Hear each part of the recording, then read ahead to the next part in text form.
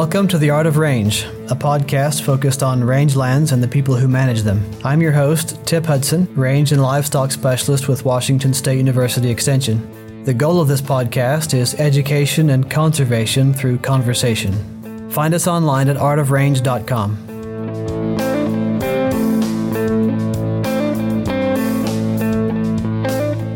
Welcome back to The Art of Range. We're continuing our series on ranch financial resiliency, and I have back on today a couple of repeat guests, Dr. Shannon Neibergs with the Western Center for Risk Management and Jack Field with CKP Insurance.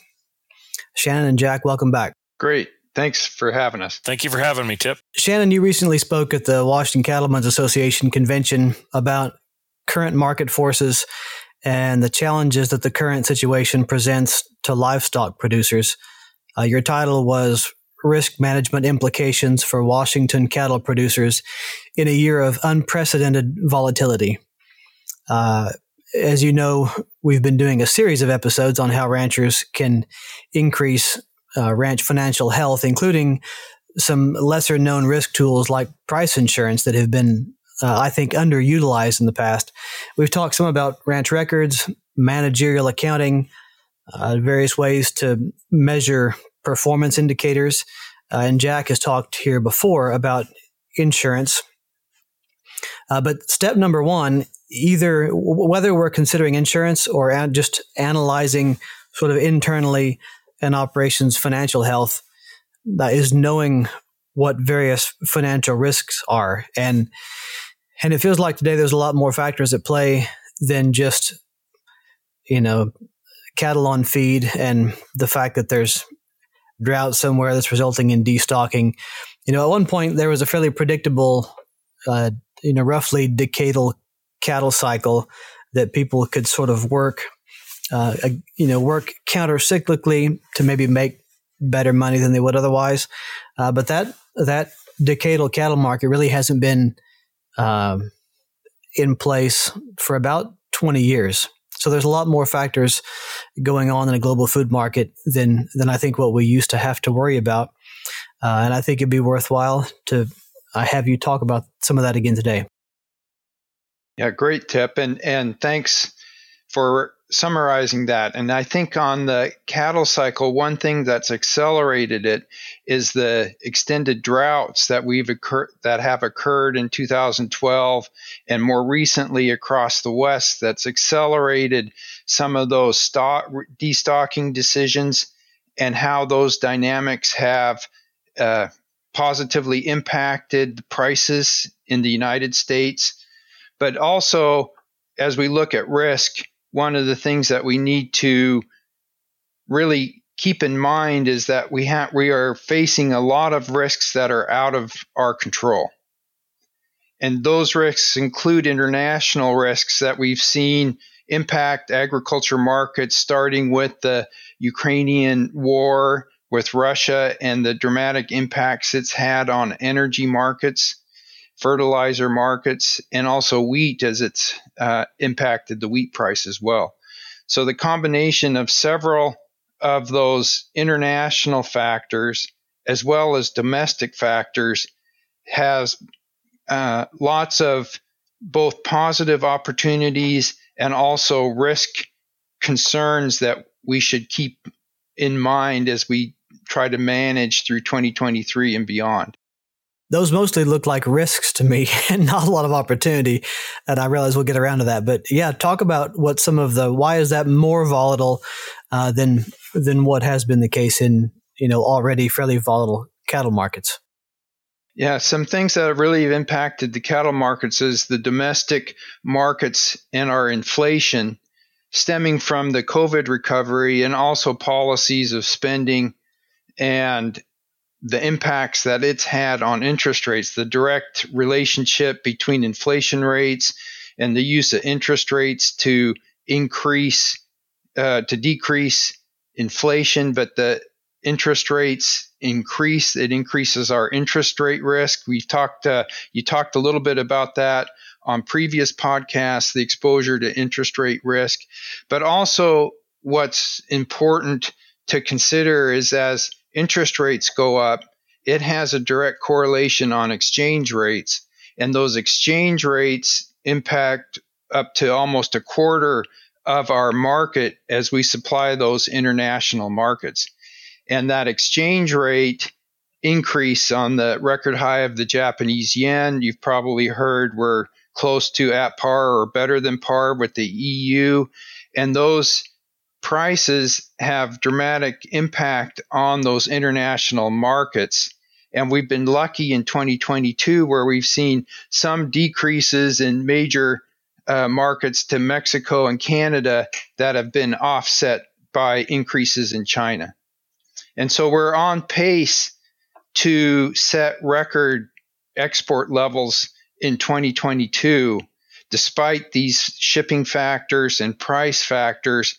But as we look into 2023 and we are anticipating improved prices, we have to remain cognizant that changes in those export markets, shocks in those export markets can have dramatic effect on our prices. And so while we're optimistic for improved prices through 2023, that doesn't reduce the need for risk management on price and other conservative efforts as you look forward to responding to opportunities in 2023. Yeah, we may have a number of people listening to the podcast that are not very familiar with what the export of beef looks like. What are the primary beef export markets, and how have those changed, say, over the past decade? Well, Japan has always been a strong export market, and it's improved when you talk about the history of export markets and the impacts of disease, namely BSE, and the shutdown of those export markets and the great recovery of those export markets. That's been important. And so Japan's a leading market, Mexico and Canada are leading markets, as well as South Korea. China is very interesting, is that up until a couple years ago, we had very little exports of beef into China. But due to the trade war that occurred, then beef, some non-tariff constraints on beef concerning age requirements, concerning traceability requirements, concerning health requirements, and recognizing of those processes that opened up the market into China. And China remains a very hopeful market given their vast population growth, their economic growth, although there are some clouds on the horizon in China on that growth due to their stringent COVID policies and their still ongoing lockdowns due to COVID. How do you see those risk factors affecting the possible price of both fed cattle and feeder calves now and next year?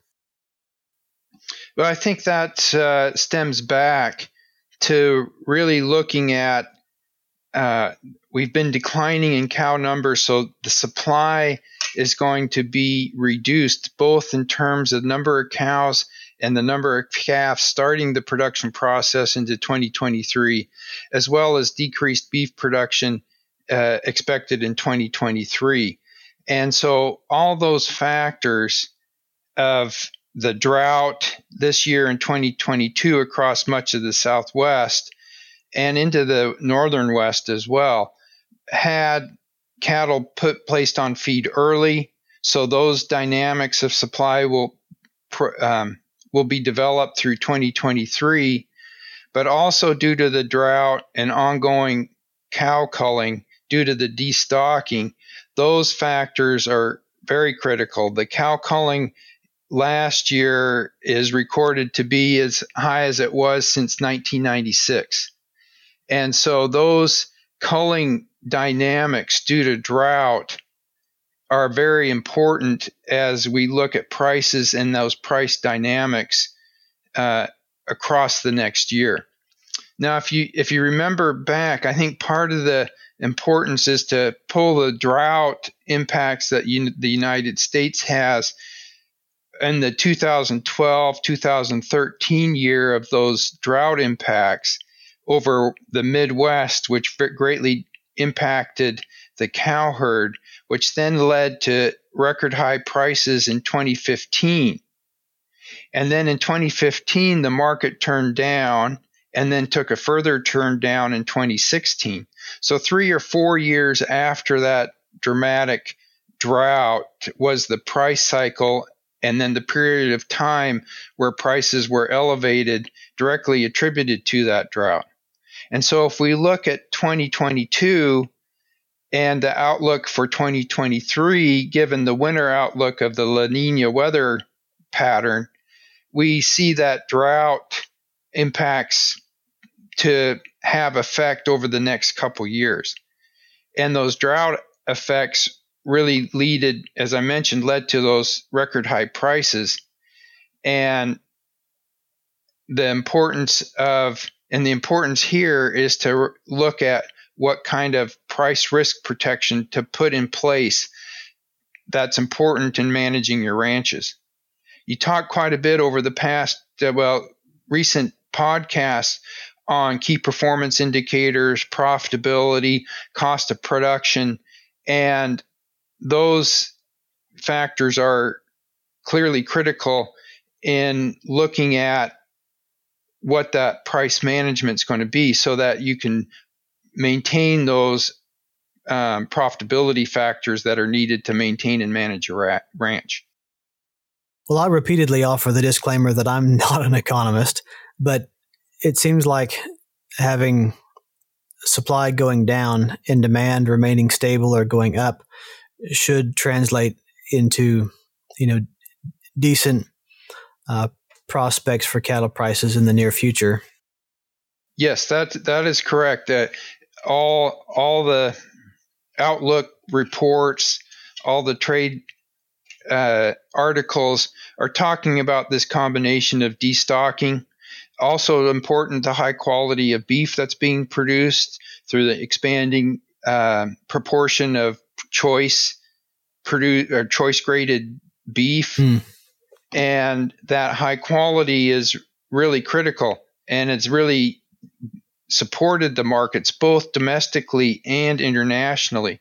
What's interesting is that U.S. beef commands the highest price internationally. It's not an equal price for all sources of beef supplying the international market. And U.S. beef commands the highest price because of its quality parameters.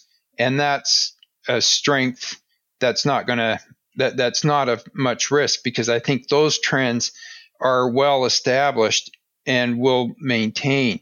It's more the demand risk, as was mentioned a little bit earlier, that is really critical, because that demand risk can shift on a negative news article. It could shift on a geopolitical event.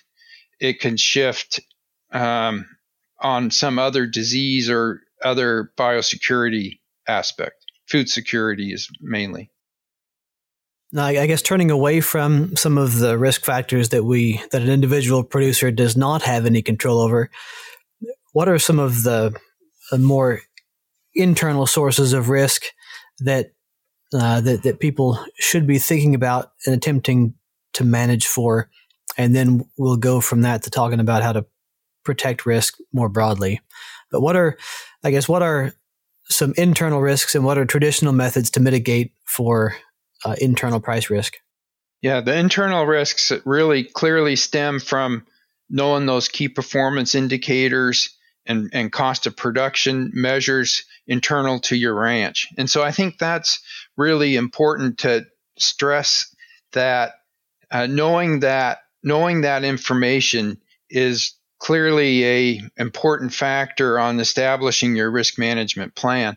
Because if you don't know your cost of production per unit of animal, it's going to in turn lead to just trying to strategize on crop insurance or the livestock risk protection or the PRF insurance levels that you seek to purchase to protect those risks.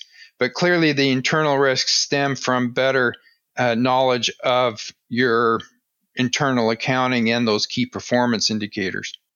It does seem like there's, I don't know about disagreement, but definitely a couple different schools of thought in terms of trying to manage cost of production or manage profitability, I should say. Some would say that the primary focus should be on enhancing revenue and being willing to spend money in order to get revenue. We heard Stan Beaver say that, though, that you may not be able to afford having, a 95% calf crop. It may cost too much to achieve that. And so you have this other school of thought that says you've got to really aggressively drive down your costs of production and look for ways to be a low input producer. I think sometimes in these, I won't call them arguments, but disagreements about which way to focus, people are sort of talking past each other. And there's quite a bit of a sense in which both sides are right. Do you have any thoughts on, where and how to chase this down?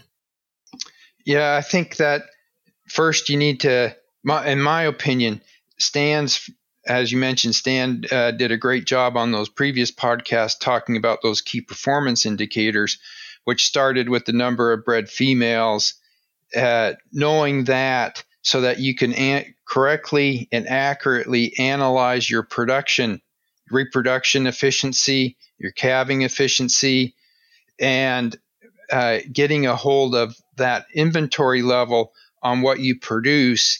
That you don't need an accountant to help you. You don't need an extension economist to help you put those inventory numbers together. And so if you start with those inventory numbers, that's a key important factor to analyze. And then your replacement heifers and your efficiency of raising those replacement heifers is also critical.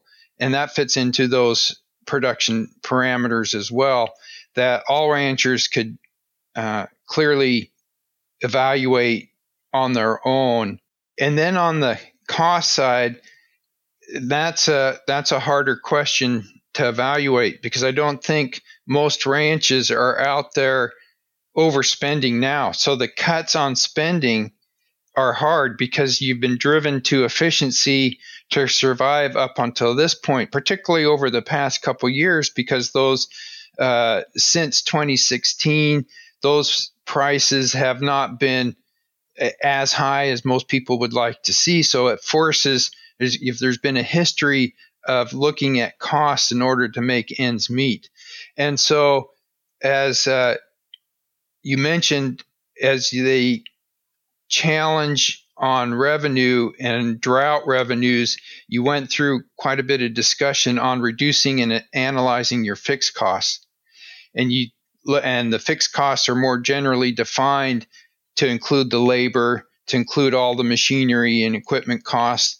And so you're going to have to, if you're looking to evaluate the cost side, you're going to have to use your accounting and your management records to evaluate those costs and see if there's opportunity to be more efficient in that cost structure. Right. Or if cutting a cost also has a corresponding loss in revenue from declining quality or whatever. Correct. Well, my impression, and from some data that we gathered on some of these price risk tools like LRP, it looks to me as if these tools are underutilized. Is that your assessment of it as well? Yeah. We can look at LRP usage relative to the number of potential calves in the state, and there's quite a bit of difference across the country on which states are very heavily enrolled in LRP. But we've grown, but we still have well below 20% potential usage of that LRP program in the Pacific Northwest. And so it's increasing, it's gaining popularity. The PRF tool is gaining popularity as well, and when you measure its use over time.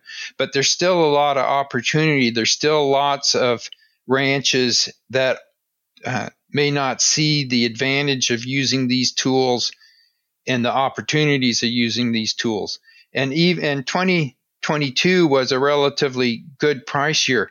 The cattle prices trended upwards, and there was some dynamics. And it was interesting to me that even in 2022, there was opportunities to use LRP in a very efficient manner to cover your premium costs and put the price floor under your risk in those calf markets.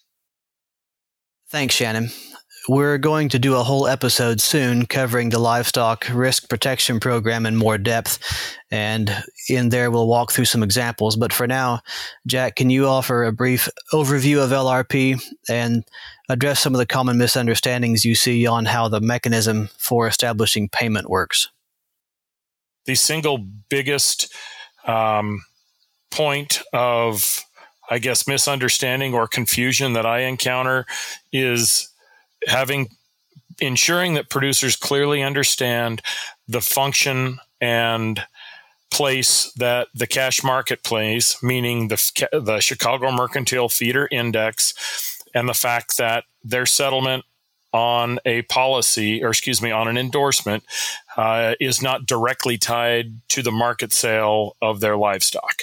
But in sitting and listening earlier to the comments that Shannon was making, he talked about Ukraine and drought, and you as well, Tip, had pointed out that even in a year like this, where we've seen a dramatic uptick in prices, we've had a number of producers that have been able to successfully implement price protection in their operations to where it has benefited them. I've been able to successfully use LRP on some cattle of my own, and as I was in the waiting room to come into this podcast, I had another customer that we worked with in July. It would have been July 13th. We took out a specific coverage endorsement on 50 steers. That individual, based on the market, July 13th, they were able to put a price floor under their a 599-pound steer calf at $204.37. That cost the producer $5.81 per hundred. They just ended up with the feeder index coming through and the final adjustments. Their settlement price was $193.06. That ended up being an $11.31 gross loss. The producer, after premium, netted $5.50. So on that 599-pound steer, that's an additional $32.95 per head. For example, if those cattle were marketed somewhere in that 185, 100 weight range, that's going to bring the total value of about $1,108 per head. That's another close to $33 that they would add on to it.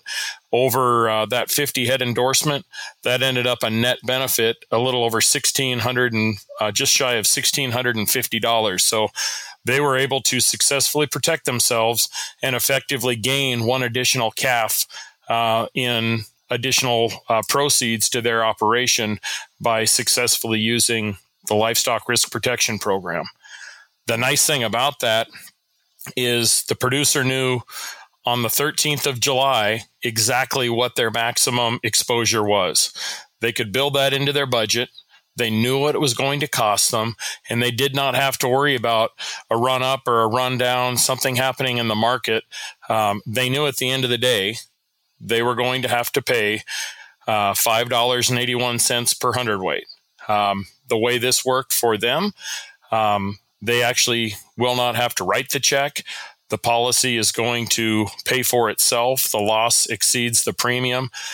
They provide the proof of ownership documentation to satisfy the the rules of the Livestock Risk Protection Program, and they should receive proceeds in a very short time, depending upon their ability to return the claim form back to the carrier.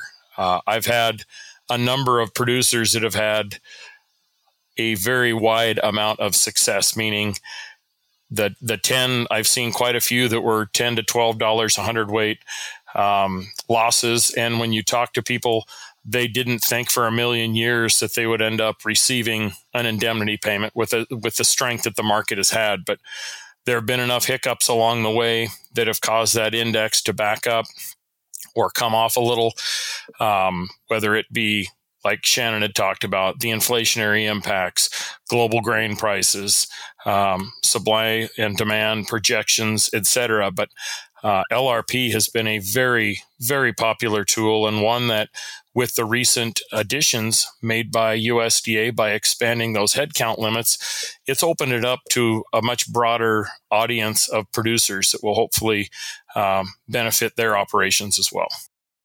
Yeah, that's a great hook. I often make the mistake of trying to lead into something with information that maybe isn't so interesting, but that's a compelling example. Why don't we go backwards from there and describe a bit what is the original purpose of the LRP and who is eligible? You just mentioned that there are people eligible now that weren't before because of some rule changes. What was the original purpose, and who's eligible?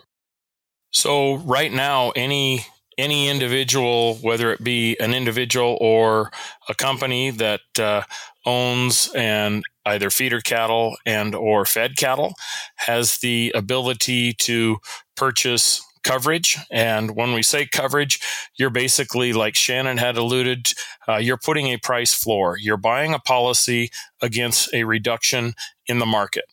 And they being the United States Department of Agriculture Risk Management Agency, USDA, RMA, have expanded the size of operations effectively by increasing the head counts. Several years ago, there was a 6,000 head per year maximum threshold. It is now 25,000 head. And they have also increase the premium subsidy. There is a 35% premium subsidy that comes out of the Farm Bill.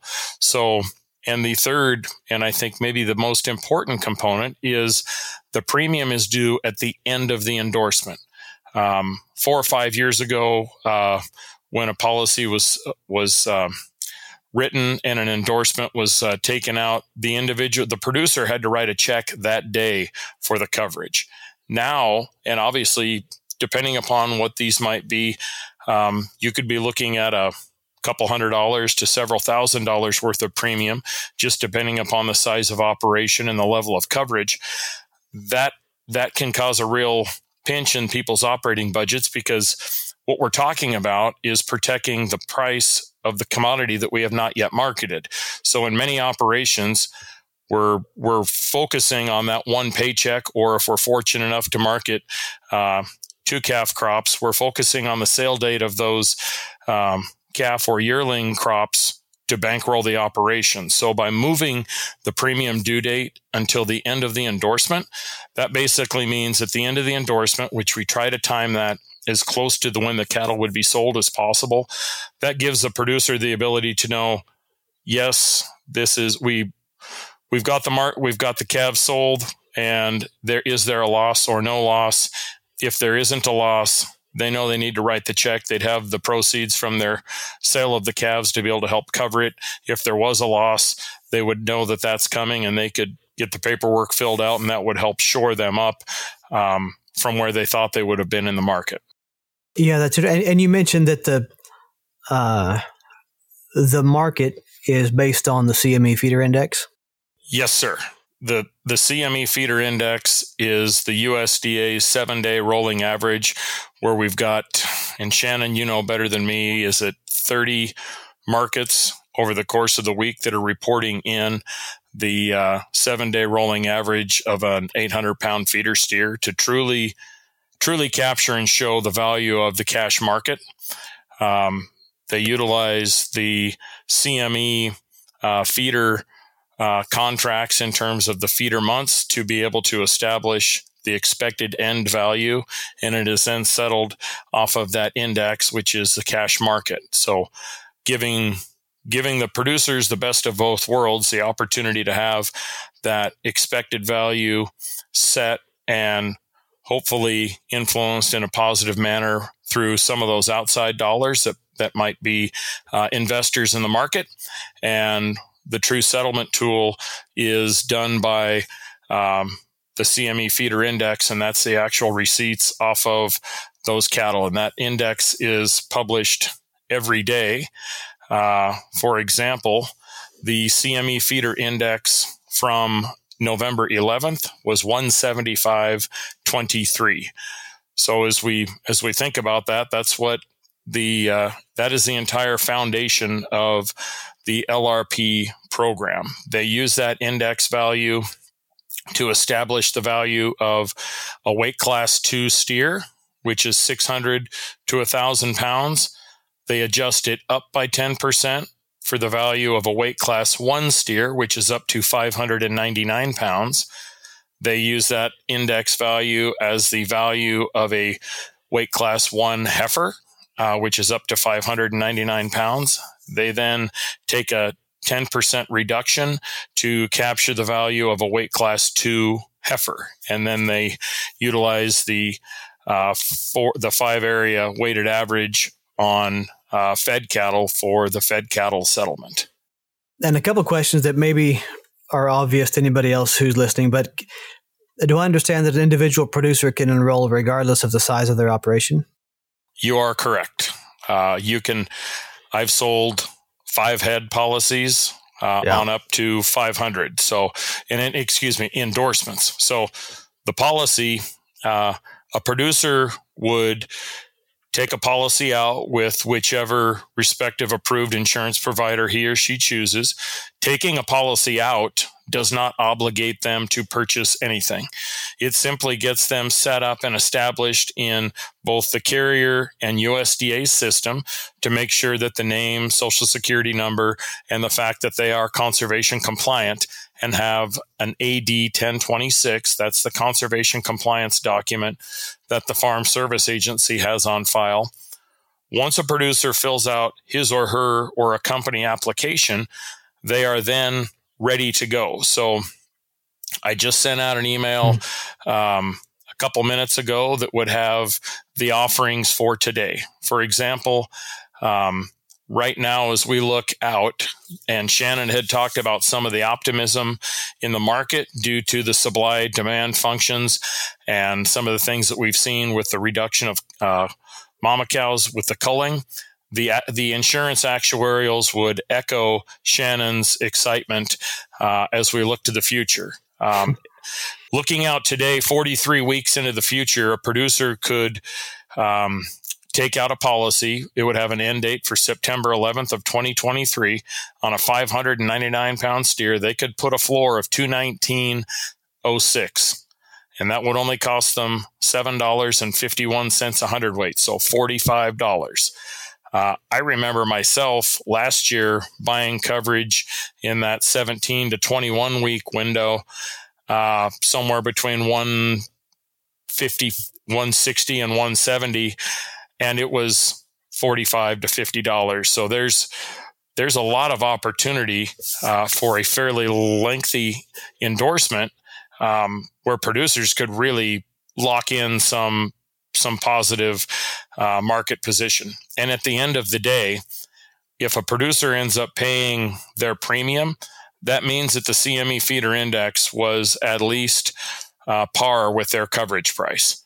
So if we get to the 11th of September and the CME feeder index, the adjusted index for a weight class 1 steer is at 219.06, I would imagine we're going to be having a fairly positive conversation, because that means you would have been able to protect a 925-pound steer at 199.14. Mm-hmm.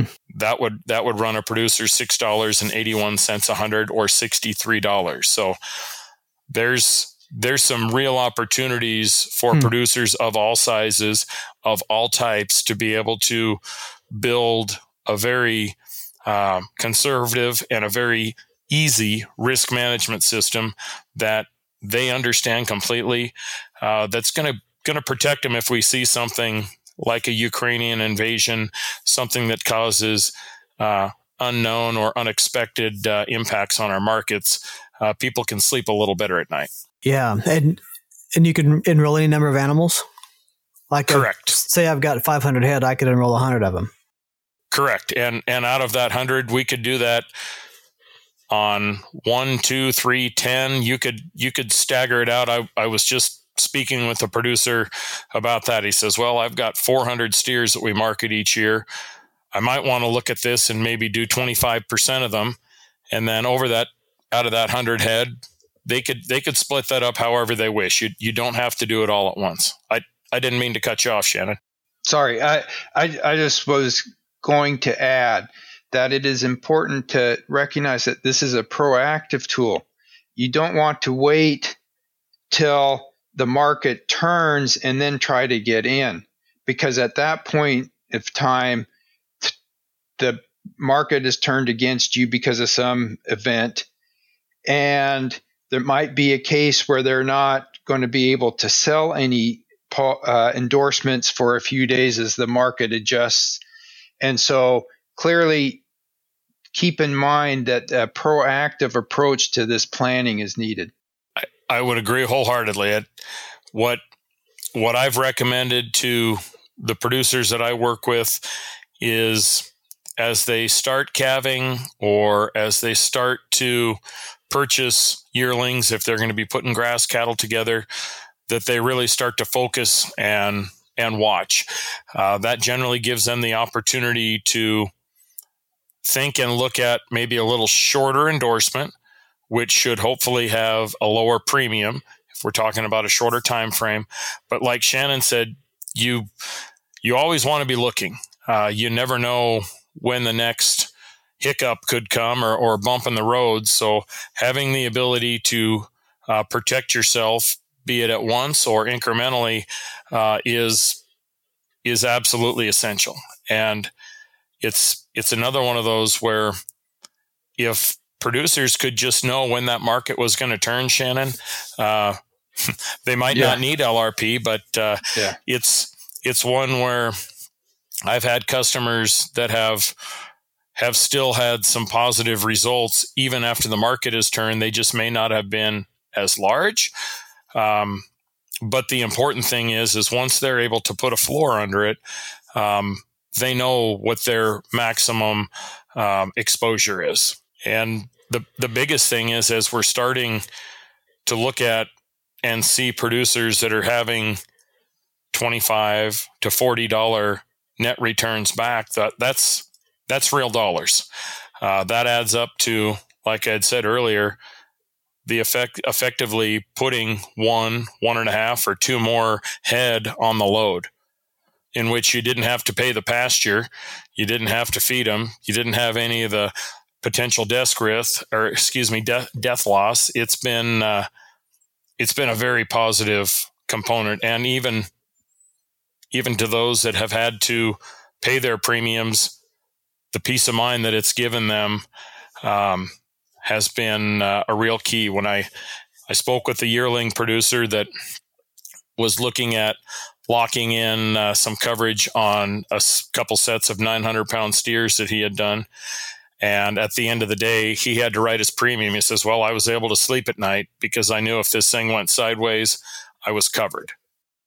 Yeah, I've got a couple of questions related to sleeping at night, and either one of you can not answer and we'll just cut this out. But in general, I would say the livestock producers are more skeptical of government subsidized programs than folks in other sectors of agriculture.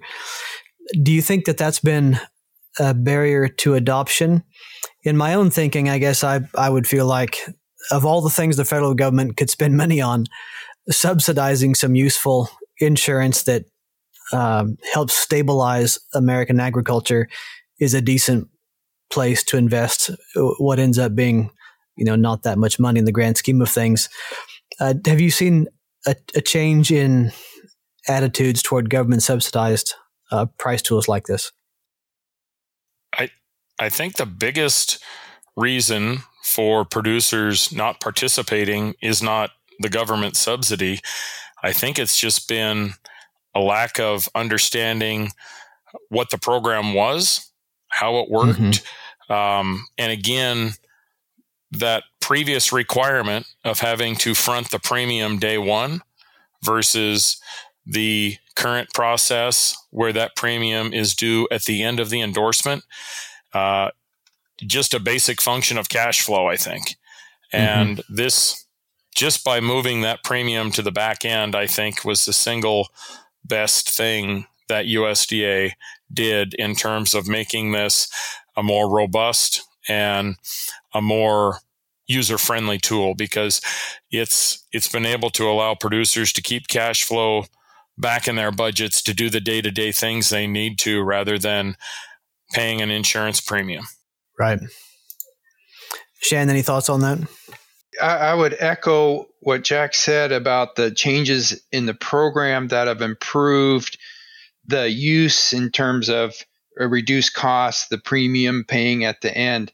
And so I think it's a matter of understanding the program.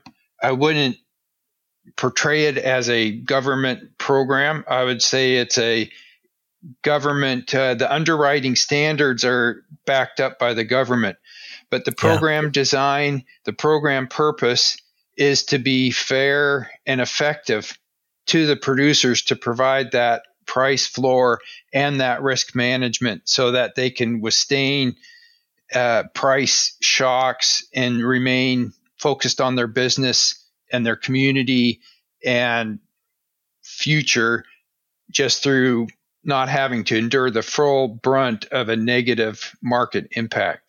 Yeah, I think that's a critical distinction to separate out a premium subsidy that's supported by the federal government versus a payout program like the Conservation Reserve Program that has had declining popularity. They're very different things.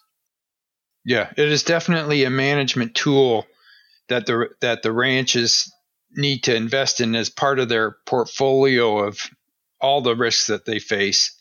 And this is just one tool.